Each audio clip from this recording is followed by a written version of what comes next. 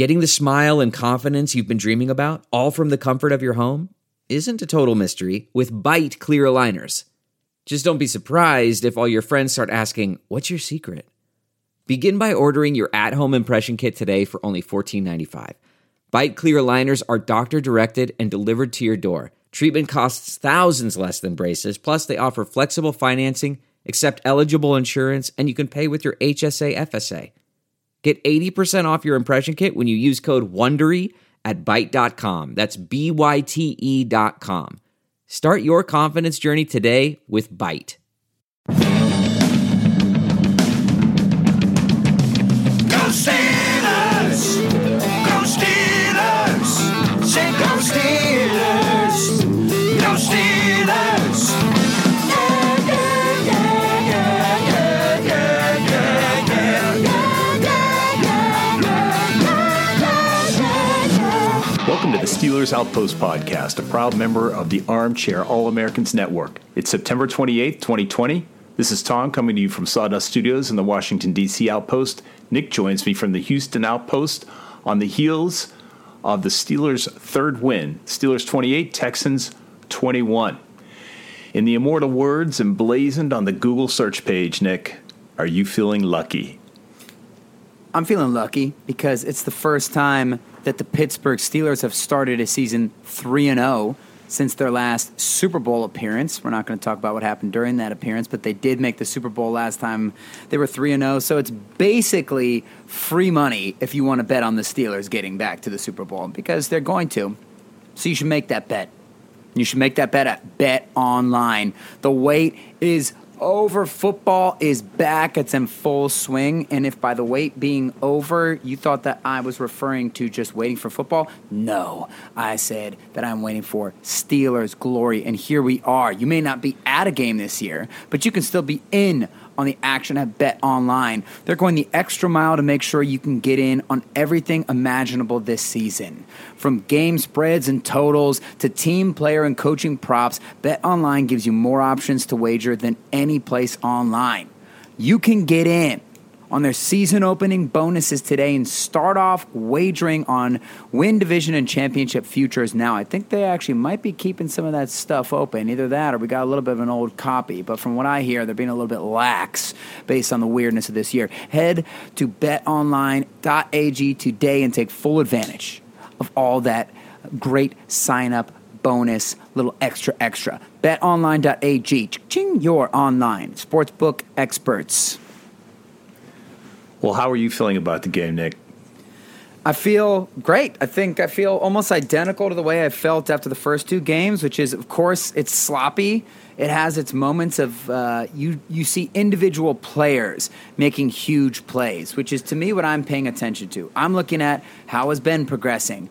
Is TJ going to win Defensive Player of the Year? Does he still look that way? Are we noticing to it? How's Connor? Is that ankle bothering him? How's Chuks Okorafor going to fare against one of the best defensive players in NFL history? Yes, I know J.J. Watt's not in his prime anymore, but he's still a beast. And Chuks Okorafor holds him. Well, he basically makes them irrelevant that game. So when I look at the players and I look at what's happening on the field, I feel great. Week to week, I think the players are getting more and more comfortable. I think, of course, it was sloppy. It's not like we're coming in there and dismantling people.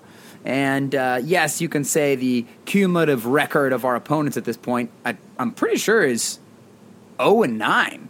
But, I mean, the Texans obviously get an asterisk for that, right? But we know. We've watched the Steelers. We've seen some of the most talented Steelers teams ever lose to two-win teams with their backup quarterback in the beginning of the season. So when they're actually taking care of these as victories, I like what I'm seeing, and I'm not just taking them as a victory in a vacuum, right? We're looking at the player performance, and we're seeing great things from the players individually. And I guess the last thing I'll wrap up with my just initial off-the-cusp thoughts is that the Steelers were tested. They were exposed in a big way, particularly in the secondary, when you had to play Deshaun Watson, who's just one of the best quarterbacks in the league as far as pushing the ball downfield, as far as escaping the pocket and evading sacks.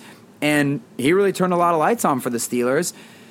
They made incredible adjustments and completely shut him down in the second half. So not only is that encouraging just because, we didn't have a preseason, the secondary needed to get their feet wet. That's why you like when the Steelers play Aaron Rodgers in the preseason, right? They get a chance to see some of these stud quarterbacks and stud passing attacks. Well, they got a chance to see that against Watson, so that's big just in general. But also, as a Steelers fan, you're thinking about Lamar Jackson and that matchup that's coming down the pipeline. This is a great practice run for Lamar, even though they're slightly different players. You took all my stuff, but I will say this.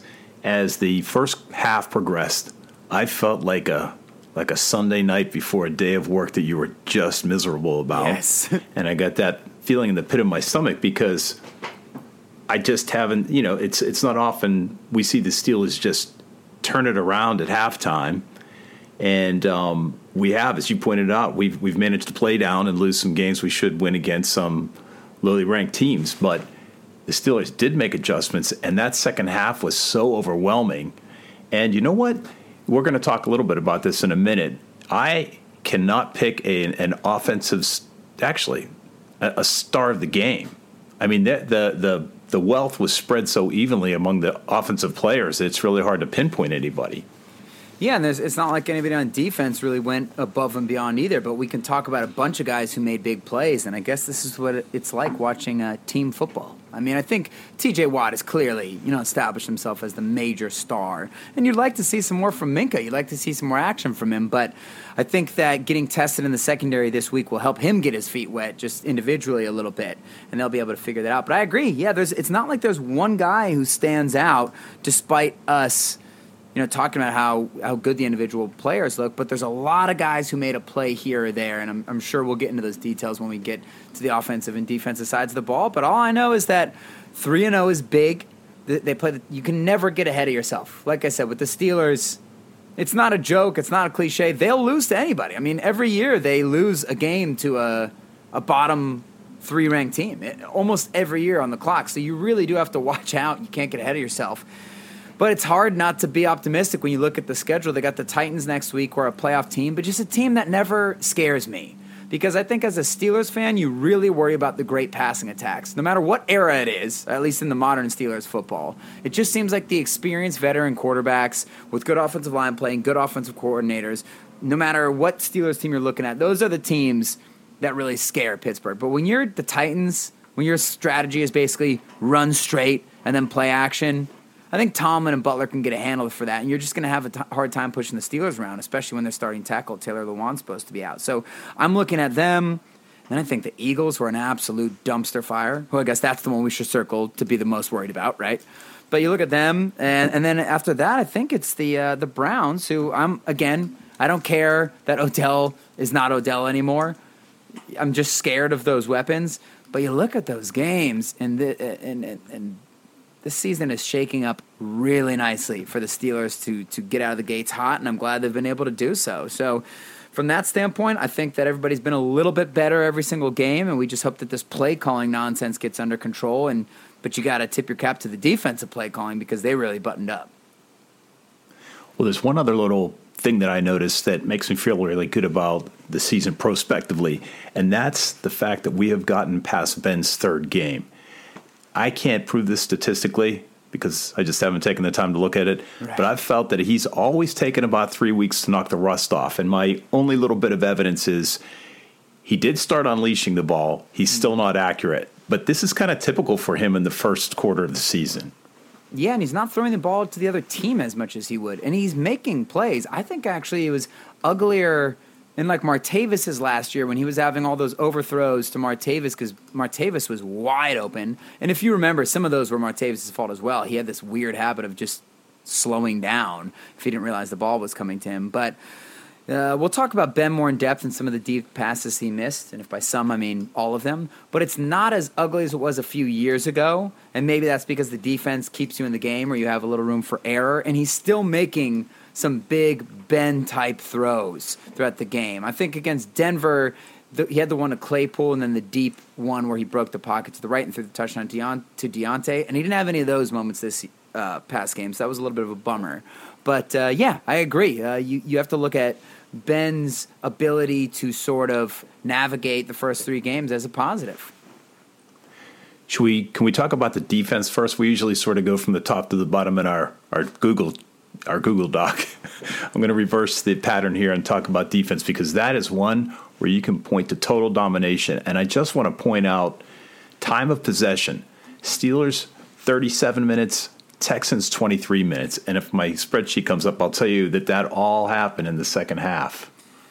Yeah, it did. I don't know if Kazora put up a stat online or something, but that was the lowest time of possession for a Steelers opponent since that Bills game in 2016 in the snow, where Le'Veon had like 400 all-purpose yards. Which is funny because you remember when Todd Haley first started with the team and the Steelers would lead the league in time of possession but would go 8-8 the first 2 years? And we would say, like, yeah, it's fine that they have the ball, but they don't score touchdowns when they get in the red zone. And the other team usually just scores in about 5 plays because the defense is so bad. So it's a misleading statistic.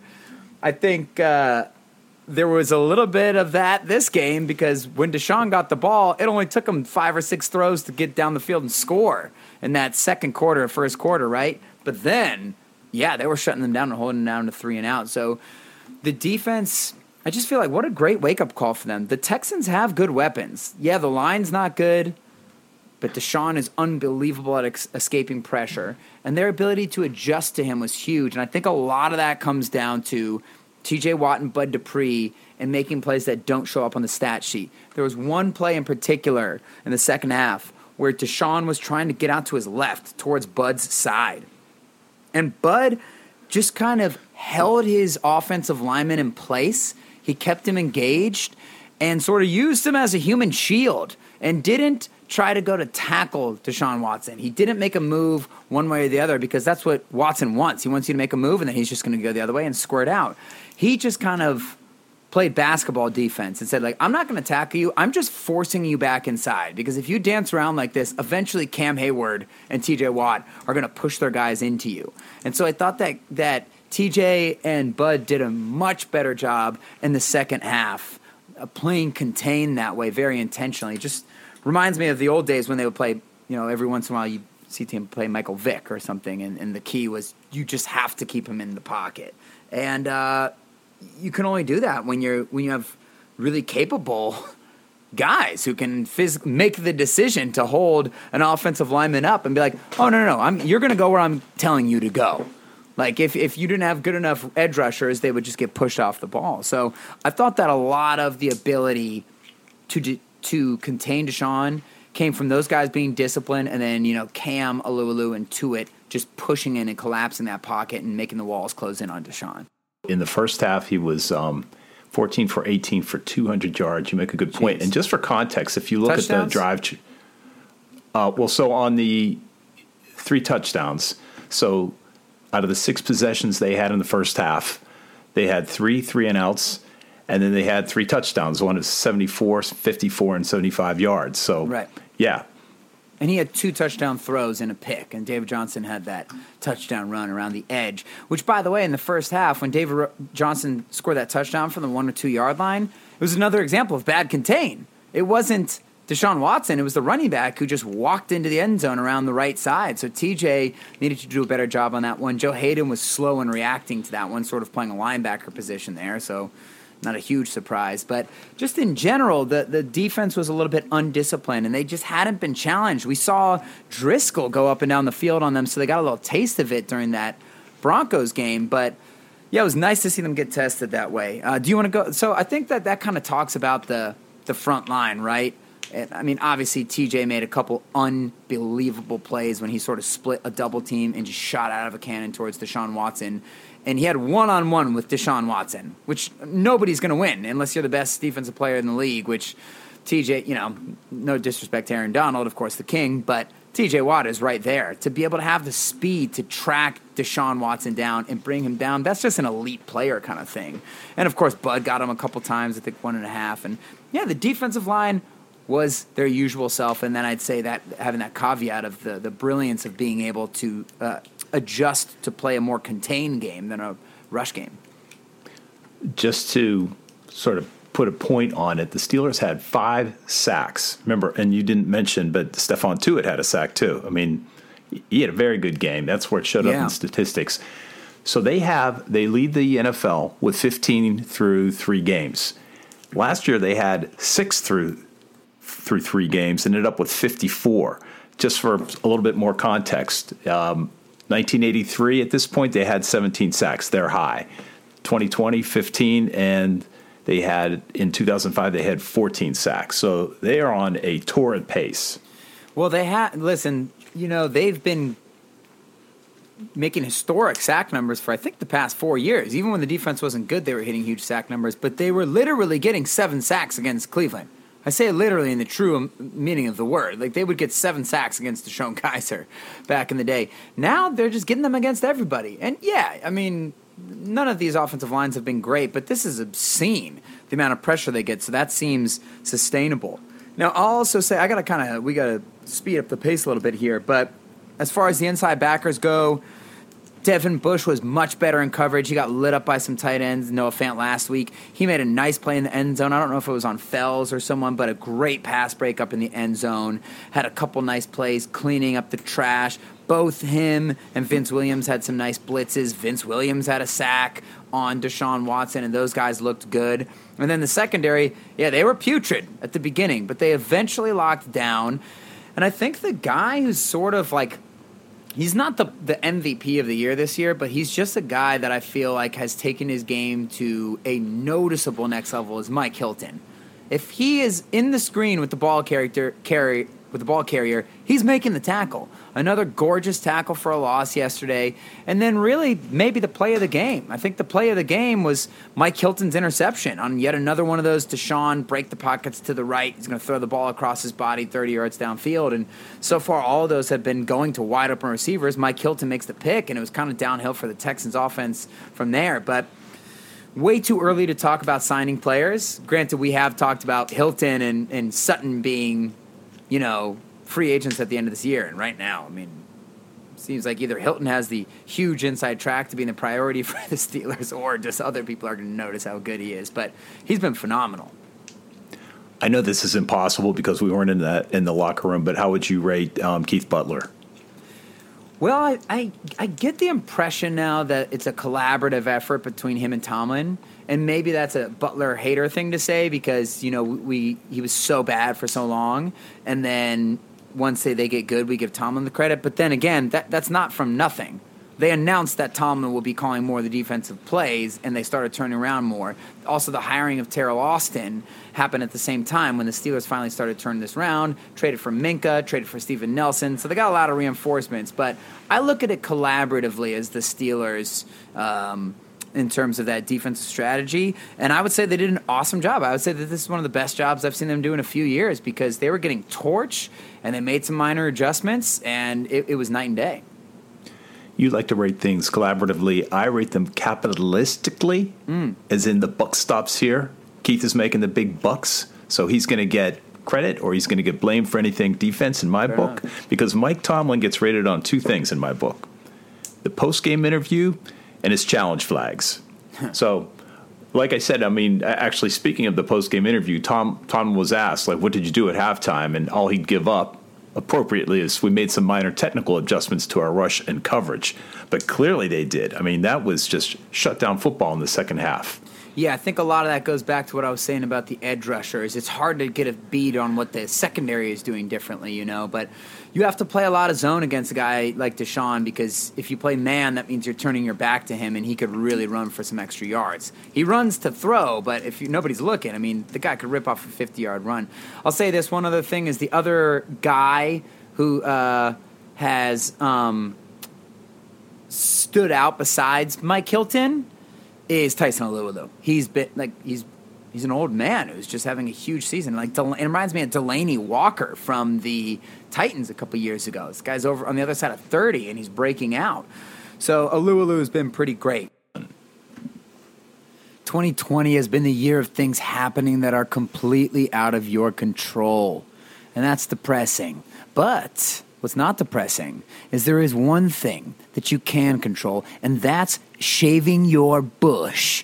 Our sponsors at Manscaped are here to remind you to do so. Seriously, guys. I mean, do I have to tell you to be a damn gentleman? Do you want what you want in this life? Well, come get it with Manscaped. They're going to help you out. They're going to help you out with the Lawnmower 3.0, which is a premium electric trimmer that's designed to give you a confidence boost through body image. Look good, feel good, you know the rest of the saying. Their ceramic blade and skin-safe technology are designed to reduce nicks or tugs on your fellas down low. The Lawnmower 3.0 is also waterproof, and it comes with an LED light so you can go spelunking. And, just like, wait, hold on, Bob. Hold on. I just need to make sure I don't get caught on any rocky crags here. Let me light up the LED light and get this thing going. You can do a lot of stuff. They got their Shears 2.0 nail kit. Basically, what I'm trying to tell you is they have something for everything. Don't go buy your stuff all over the place and buying it from people who haven't spent trillions of taxpayer dollars on perfecting this technology on below-the-belt grooming. Do it at Manscaped, all right? Go to manscaped.com and check out some of these life-changing products. Excuse me. In fact, actually, listeners of this show will get 20% off and free shipping with the code armchair at manscaped.com. That's 20% off with free shipping at manscaped.com, and use the code armchair. Listen, I am an actual user of this product. It's worth it. Use that armchair code. It's time to grab 2020 by the horns by shaving that front trunk. Horn seems to be the inappropriate word there, but I'm not gonna go there. Where I'm going is the way you opened this thing. It seems to me that they should get Devin Bush to do this as a representative. They should get Devin Bush. Yeah, because he shaved the ponytail. That was such a bummer. I liked it. It was unique. So ugly. Oh, he could have. That's what I was great. He could have put a blade on the end of it. I'd bet that if he brought it back, though, you'd turn around, and I'd make that bet at betonline.ag. Football is in full effect, with many of the teams strutting their stuff early. We're talking about the Pittsburgh Steelmen. The NBA Finals are here. The MLB playoffs are in full swing. Apparently, you might not be at a game this year, but you can still be in on the action at BetOnline. BetOnline is going the extra mile to make sure you can get in on everything imaginable this season. From game spreads and totals to team, player, and coaching props, BetOnline gives you more options to wager than any other place online. Head to BetOnline today and take advantage of all the great sign-up bonuses. BetOnline.ag. Ching! Your online sportsbook experts. Good news. I don't think I told you this. We beat the spread. Well, we have a habit of doing that. I was actually thinking that while we were playing. I'm the one who I haven't predicted a Steelers 30-point game this year, but when we're getting to 27 and 28, I'm pretty happy, and you got to feel pretty good about that with the defense playing the way it is. Well, we always bet the Steelers. The only thing I have a trouble with is picking one of the 109, and that's literally they had 109 prop bets. From everybody, everything from scoring the first quarter, scoring the second quarter, who scores first, which player is going to score. Look, it gets too complicated. I just went for the straight up. I think we got 5.5 points. We gave 5.5 points, and that did not look good early on. But by the end of it, made it happen, and partially because the offense was able to get a few things going in the second half. So what was your overarching view of how the offense performed? I know we did general themes earlier, but as we shift our focus into the offensive performance, do you have any thoughts? I know you said that there's no real main standout, but there was a lot of people who contributed. Look, man, you diversified your risk. You had everybody involved in this thing. Connor got 109 yards, and I think it was legit. People weren't giving him enough credit for last week's 100-yard game, but 109 yards on 18 carries. He had a long of 25 on one run. But we saw the emergency of one Anthony McFarland, a bet that may have paid off for the Steelers. 6 attempts for 42 yards. But I will say, I wouldn't call this an explosion, but Eric Ebron is for real. And at least for one game, we got our money's worth. It is so nice to see that connection come to life. Because, he had like 50 or 60 receiving yards, but really the play of the game in my mind was the touchdown. It was an absolute gorgeous, ballsy pass. So you know what, earlier in the episode I said we didn't have a signature Ben throw? Well, that was actually one, so I take it back. I mean, to actually attempt to reach the end zone on 3rd and 15 or whatever it was, to hit a perfect pass like that, and to have Eric Ebron basically show you why they call him a receiver in a tight end's body. I mean, it was a beautiful catch and at a critical juncture in the game. And so that was the play of the game. But then he had a couple other nice first down catches while Ben is getting crushed in the pocket, and he has the confidence to hit Ebron on an out route. You know, we're talking timing routes here. He hit Ebron on a couple other outs. So the more they get their timing up, the more encouraging it is because Ebron, you know, it just reminds me back to the Ladarius Green days, which were about, if by days I mean hours, and if by hours I mean minutes, because he had a couple minutes there where he was catching some nice bombs downfield from Ben, and it takes some of the pressure off, right? That Ebron had his first touchdown, and you know he's excited about being here, but sometimes you worry with the Steelers' offense, like it sort of reminds me of the Killer Bees era in a certain way when we were worried about people getting the ball. Like, man, there's too many good guys to go around. Are you going to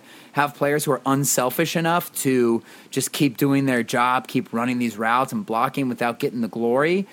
So it is nice to have him get a little shine, and he really came through for them. So looking at Ben was 23 for 36, 237 yards, and 2 touchdowns, giving him 7 on the season. If you look at the rankings, the passing rankings for the year so far, he really doesn't show up. I mean, he's and it's, like I said before, this is what actually gives me optimism, because in 3 games where he's usually shaking off the rust, and let's face it, he's shaking off the rust for more than a year of being off. I take that as a huge positive sign. The fact that did he have like 3 bombs, basically passes over 35 yards that he made an attempt to. And this feels like to me like a naval battleship in Guam during World War II. They've got to fire off about 3 to 5 shots just to calibrate their target. And that's what that feels like. And I predict big things for next week. You're not wrong, because he's calibrated over the last few years. We keep bringing it up. We'll keep bringing it up because it's such a jarring, I wouldn't say statistic because we're not citing the statistics, but we used to cite them in past years, right, when they were happening. But he does have to calibrate the bomb, it seems, especially when you're talking about new receivers. And he's got a lot of calibrating to do because I'm pretty sure he went 0 for 8 on passes over 15 or 20 yards. So, yeah, that's rough. But it's not like he's firing it into the middle of nowhere like we've actually seen him do in some prior seasons. And he's being very efficient underneath. He is making a lot of throws right now while he's getting crushed by somebody. He had at least 2 or 3 third down conversions, sometimes across his body, making throws that are pinpoint while he's getting destroyed by someone. So we'll talk about the line later. They've been playing very well. I'm not going to say it was the line from 4 years ago, but where he would, his jersey wouldn't even get dirty. He'd be able to stand up there and throw for 500 yards without ever getting hit. Well, now he's getting hit and still delivering. I would like to see those hits go down because I think for a 38-year-old quarterback, 39, whatever he is at this point, that's going to accumulate over the course of the season. But that's usually the first thing that goes with quarterbacks. Like Drew Brees, we know his arm's gone. Phillip Rivers, his arm was never there as well. Brady, arm looks phenomenal, but some of his problems last year in New England where he didn't want to get hit. And so that affects your legs and that affects your ability to hang in there and make big plays. Ben seems willing to do that. Definitely need to see him calibrate the deep ball, but he's taking care of the ball and he's making big plays. Because there are some guys, the Teddy Bridgewaters, Alex Smith, where all you can say is, well, he's taking care of the ball. Well, they're not making that 3rd and 15 strike to the back of the end zone like Ben is, or the out route that he hit to Ebron to convert a late 3rd down, or across his body to Juju, who trucks a guy to get a first down. So he is making plays, and hopefully we just keep seeing an uptick. Because if he has a game like this, 6 weeks from now, we'll have to say, listen, man, that's not going to be enough to compete with the Ravens and the Chiefs. But so far, so good with Ben. So we already talked about Connor a little bit. Now, maybe you and I maybe we disagree, maybe we don't. Connor opens up with a 13-yard gain. In the first half, he was averaging 4.3 yards a carry. In the second half, 8.1 on the back of 25, 12, and 11-yard gains. So I think it's a combination of good block. He had the guys up front. He got some holes. He took advantage and burst through. And ipso facto, 109 yards. Yeah, Connor goes as the offensive line goes. If they play well and they open holes, he will get through them. He will carry guys. He'll finish runs. His touchdown run was great. I mean, he ran through the parting of the Red Sea, but some guys get tackled by the two defenders like he did, and they go down at the one or the two. He ends in the end zone. He's just a professional running back. Love James Conner. Who doesn't? We've sung his praises for years now. We've said, like, look, he's not a sexy running back. He actually he looked hobbled to me. He looked a little bit slow last game, and he's not a fast guy, but he does have more burst than he has this past game. I think that's because he's playing on a damn sprained ankle and still running for 100 yards, you know? So I thought that he played well. I thought that he took what was there to be had, and he fell forward when he needed to. I don't necessarily think he had any plays where he just showed elite running back talent in terms of like, hey, it's one-on-one in the open field, he's making a guy miss, or completely trucking a guy and keep running, or throwing a stiff arm on someone. He didn't have any jaw-dropping plays like that, but he did a good job picking up what the offensive line laid out for him.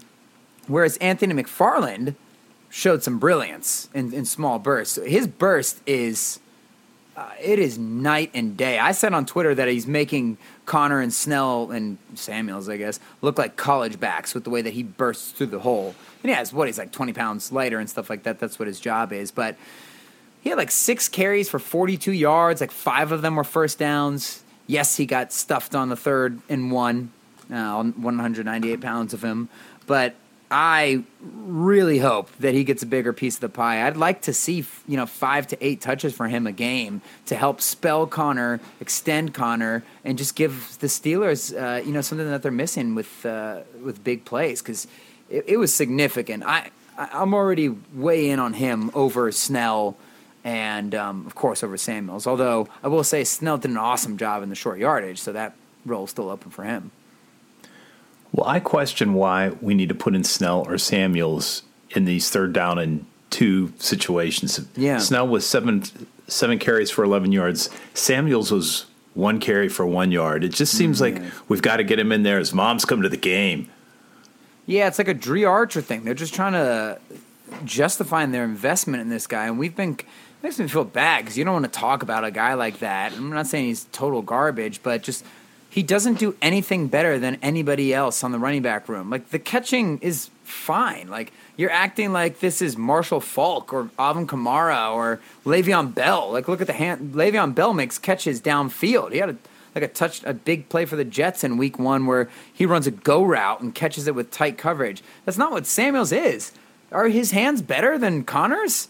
It's the same thing. So why are you even putting this guy in? They just seem so desperate to find a role for him, and I just think that they're trying too hard. You have 3 guys who are better, and what he offers isn't so unique that it would also take one of the wide receivers off of the field. So it's just frustrating. I know he's not like Dre Archer, because Dre Archer was a total gimmick guy, but it just reminds me of like, well, this worked one time. We really want to see this work. Let's talk about Juju, who opens the game on a 3rd and 10, pass on the left side from Ben, and does a salmon backflip for the first down. Incredible. How refreshing is it to see how great of a year he's having already? He already had, it's not like he's had a giant game, but he scored in every single game, it seems like, at least the first one and this one. He's making critical 3rd down plays. So the salmon back jump was unbelievable, one of my favorite plays of the game. Last week, he had the stiff arm of doom to pick up a 3rd and 18, and you are once again seeing the value of Juju. He is just unbeatable on that crosser route. He's a new Wes Welker, a new Julian Edelman in terms of it must be so annoying to play against him, seeing how many different ways can he catch this crosser.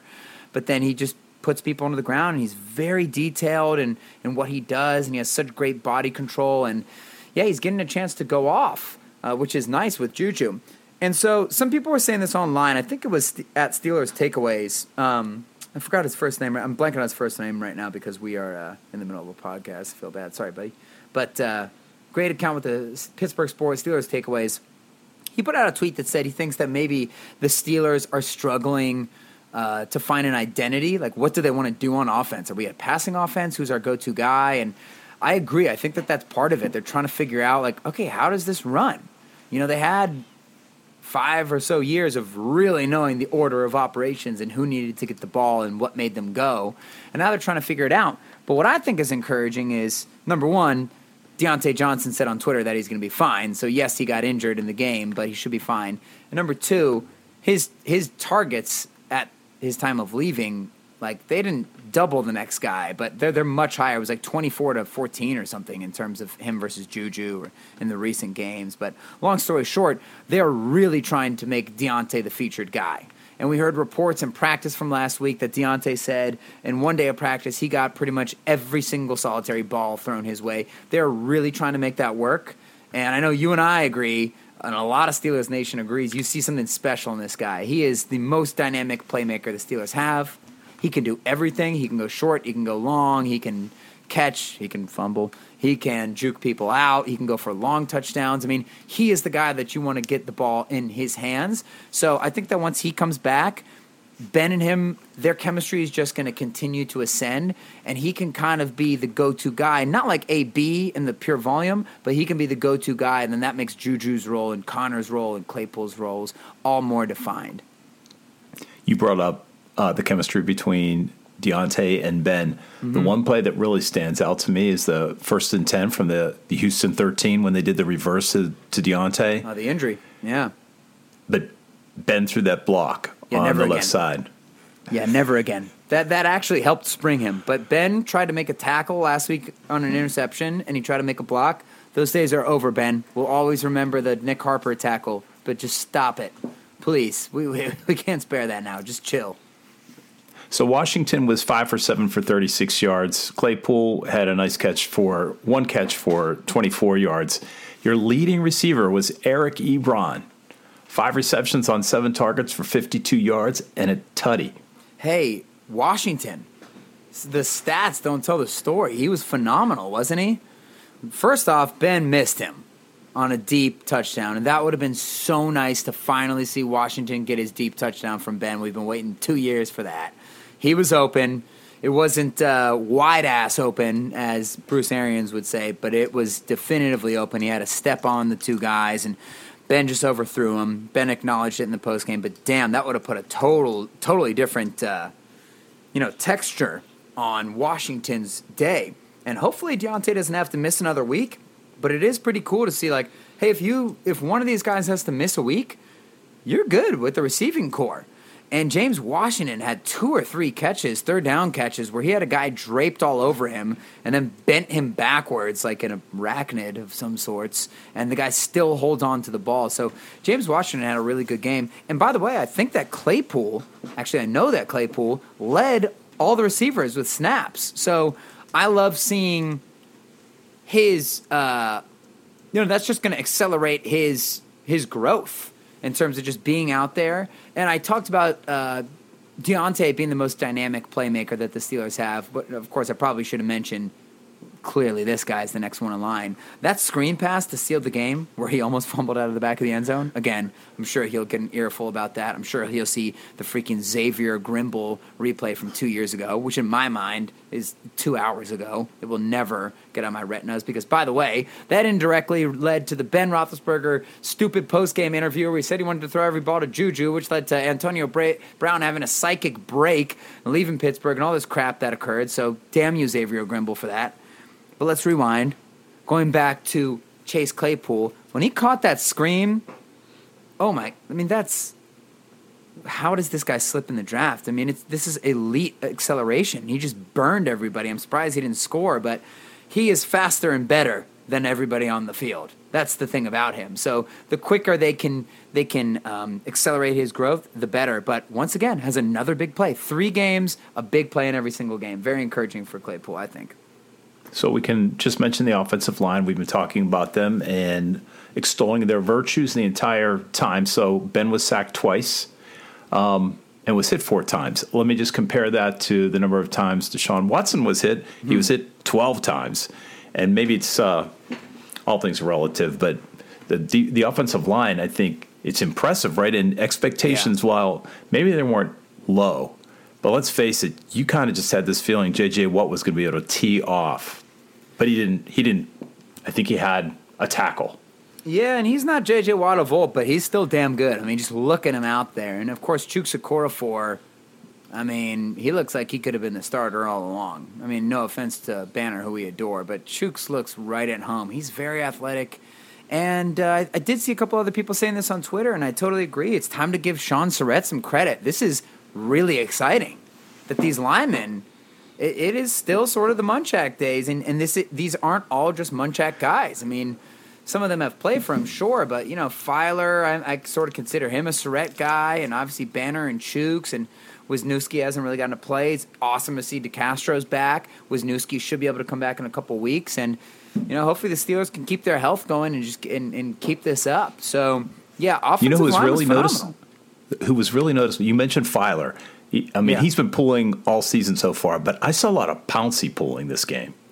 Well, that's his MO. And again, Pouncey's probably with JJ, where it's like, hey, it's not the guy that he was in his prime, but they can still do some of their signature moves. And Pouncey, for a center, can really move. So credit to the offensive adjustments at halftime, the defensive adjustments at halftime. The Steelers come out with a 28-21 victory to go 3-0, as you mentioned, the first time since the Super Bowl year of 2010. Right. So we have to mention the play calling, right? Like it's becoming alarming. And this is why it's so easy for everybody to jump on your coordinator. It's just a classic football cliche, like, oh, if things aren't going well, blame the coordinator.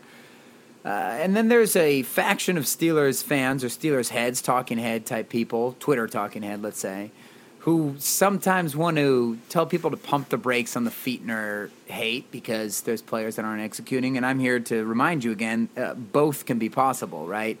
Here's my biggest issue with Fichtner is predictability. When I can tell you what play you're going to run in what situation, and you hear me saying it all game, right?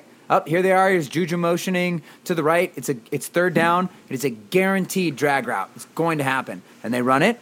And ironically, they pick up the first down to Juju. But my point is that if I can call that out every time, I'm pretty sure professionals will be able to call that out every time. And nothing is worse than the damn second and long running. And by the way, they picked up another first down with McFarland on a second and long run. So it's just going to encourage him to do it more. And maybe his response will be, well, it's working, so you can't tell me that it's not going to work. And I'm saying you're confusing process with result there. The point is, if we can predict what you're going to do all the time, when you finally come across a good team, which you have not come across yet, they're going to know those tendencies. It's like when they ran that toss crack to Jalen Samuels against the Patriots in our lone victory in the past 6 decades against the Patriots, it feels like, and he ran for 130 yards, and they won the game, and then they came out last year in the opening game, and they're like, we're going to do the same thing, and they got negative yardage totals for rushing because they just try to do the same thing over and over again. That's what alarms me about Fichtner. Later in the game, the Steelers went to the old Le'Veon Bell special, the counter out of shotgun, and they ran the Texans into the ground and sealed the game off of a bunch of 10-yard runs off of that counter. But he was literally running the play to the left, and then the identical play with the identical formation and identical motion just to the right. So part of you can't get mad because sometimes with the run game in particular, if the other team can't stop you, it doesn't matter if they know what you're doing because it's such a physical game at that point. You just assert your damn will over them. So I don't mind you calling the same play twice in a row.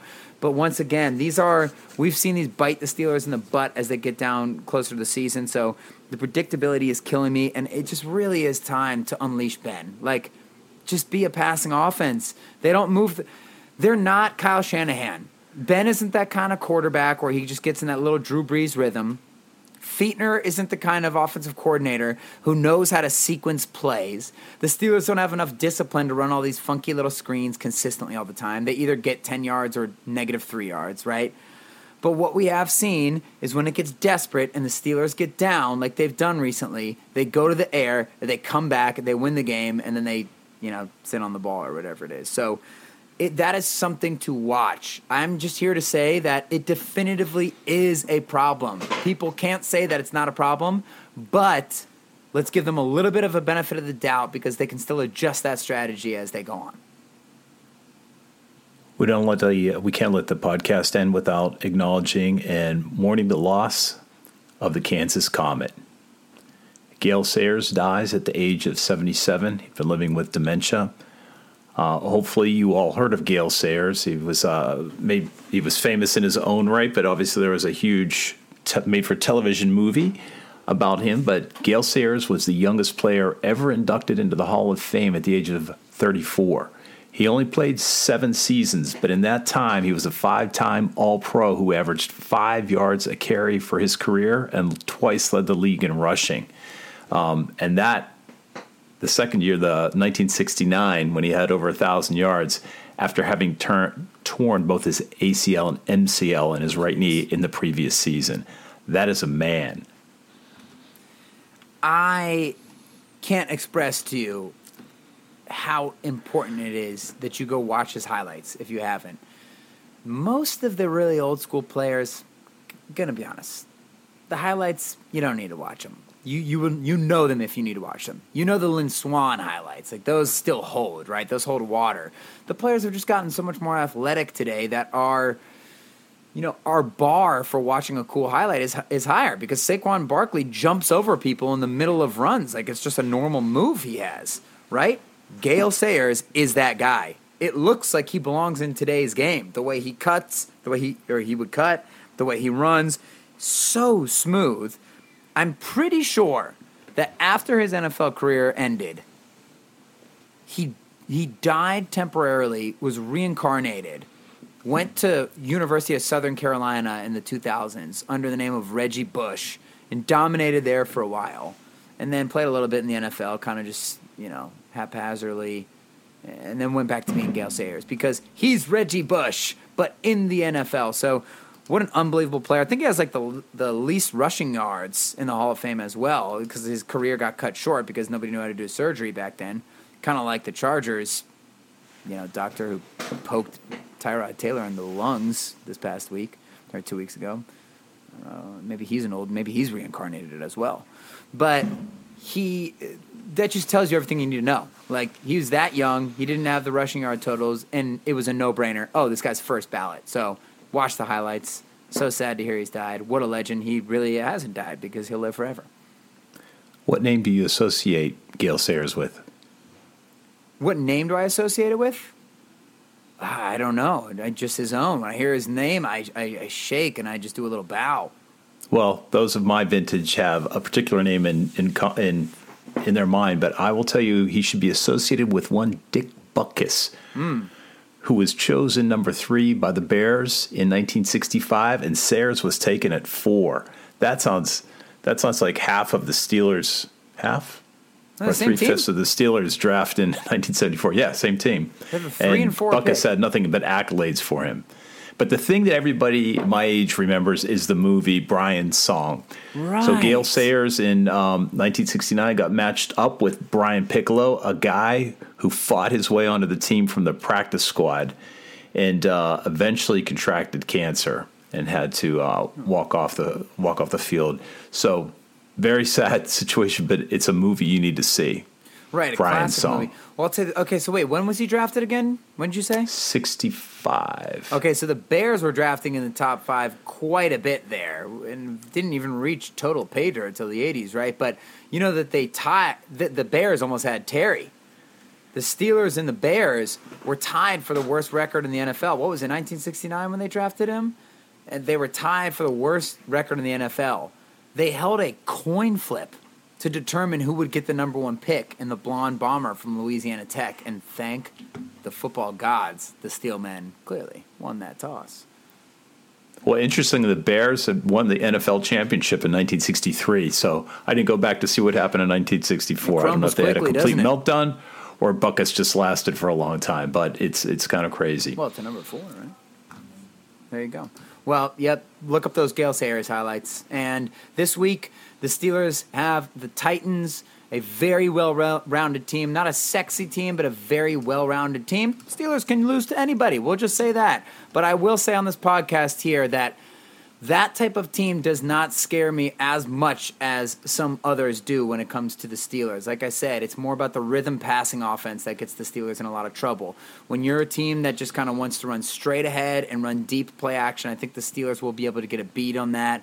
Obviously, Derrick Henry's a monster. Ryan Tannehill, way better than anybody had thought he was previously. Very capable of throwing the ball at any level on the field, deep, short, can run, whatever. They got, I think A.J. Brown should be playing, right? So they do have some weapons as far as that goes, but it would be nice in the fourth game here, in the last game of the first quarter of the season, as the Steelers look at these seasons in quarters, it would be nice to see a little bit of an eruption. So I don't know if we're going to see it or not, but I think that I'm going to predict the Steelers. Let's see. No, I guess I would say Steelers 27-17 victory. I'm predicting. Steelers giving a point in this game. The over and under is 47. Visit the website, SteelersOutpost.com. Check us out on Instagram at SteelersOutpost. Hit us up on Twitter at SteelersOutpost, or shoot us an email at SteelersOutpost@gmail.com. Thanks for listening. Until next week, go Steelers. Okay, bye-bye.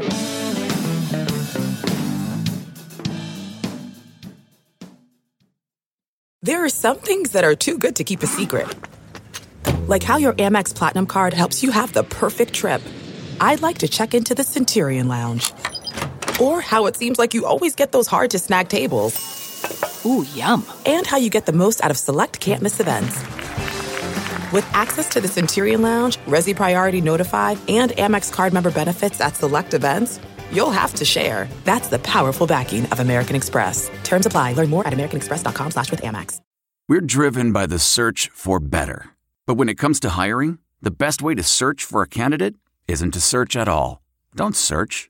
Match. With Indeed. Leveraging over 140 million qualifications and preferences every day, Indeed's matching engine is constantly learning from your preferences. So the more you use Indeed, the better it gets.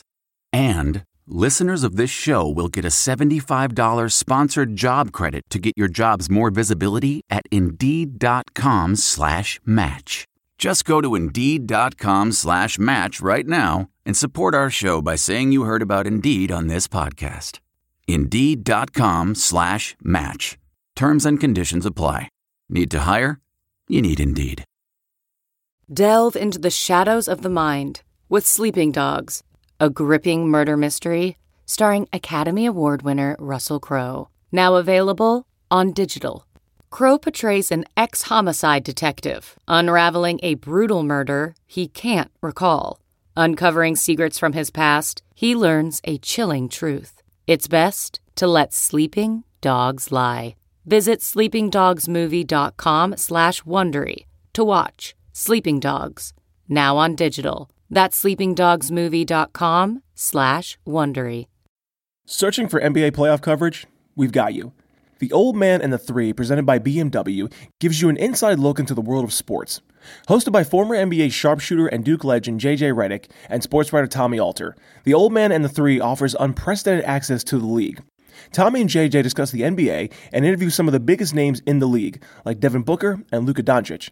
NBA final season is the perfect time to dive in, and you can listen to The Old Man and the Three wherever you get your podcasts. To hear episodes brought to you by BMW. Push the limits this NBA season with the brand that set the ultimate standard. BMW, the ultimate driving machine.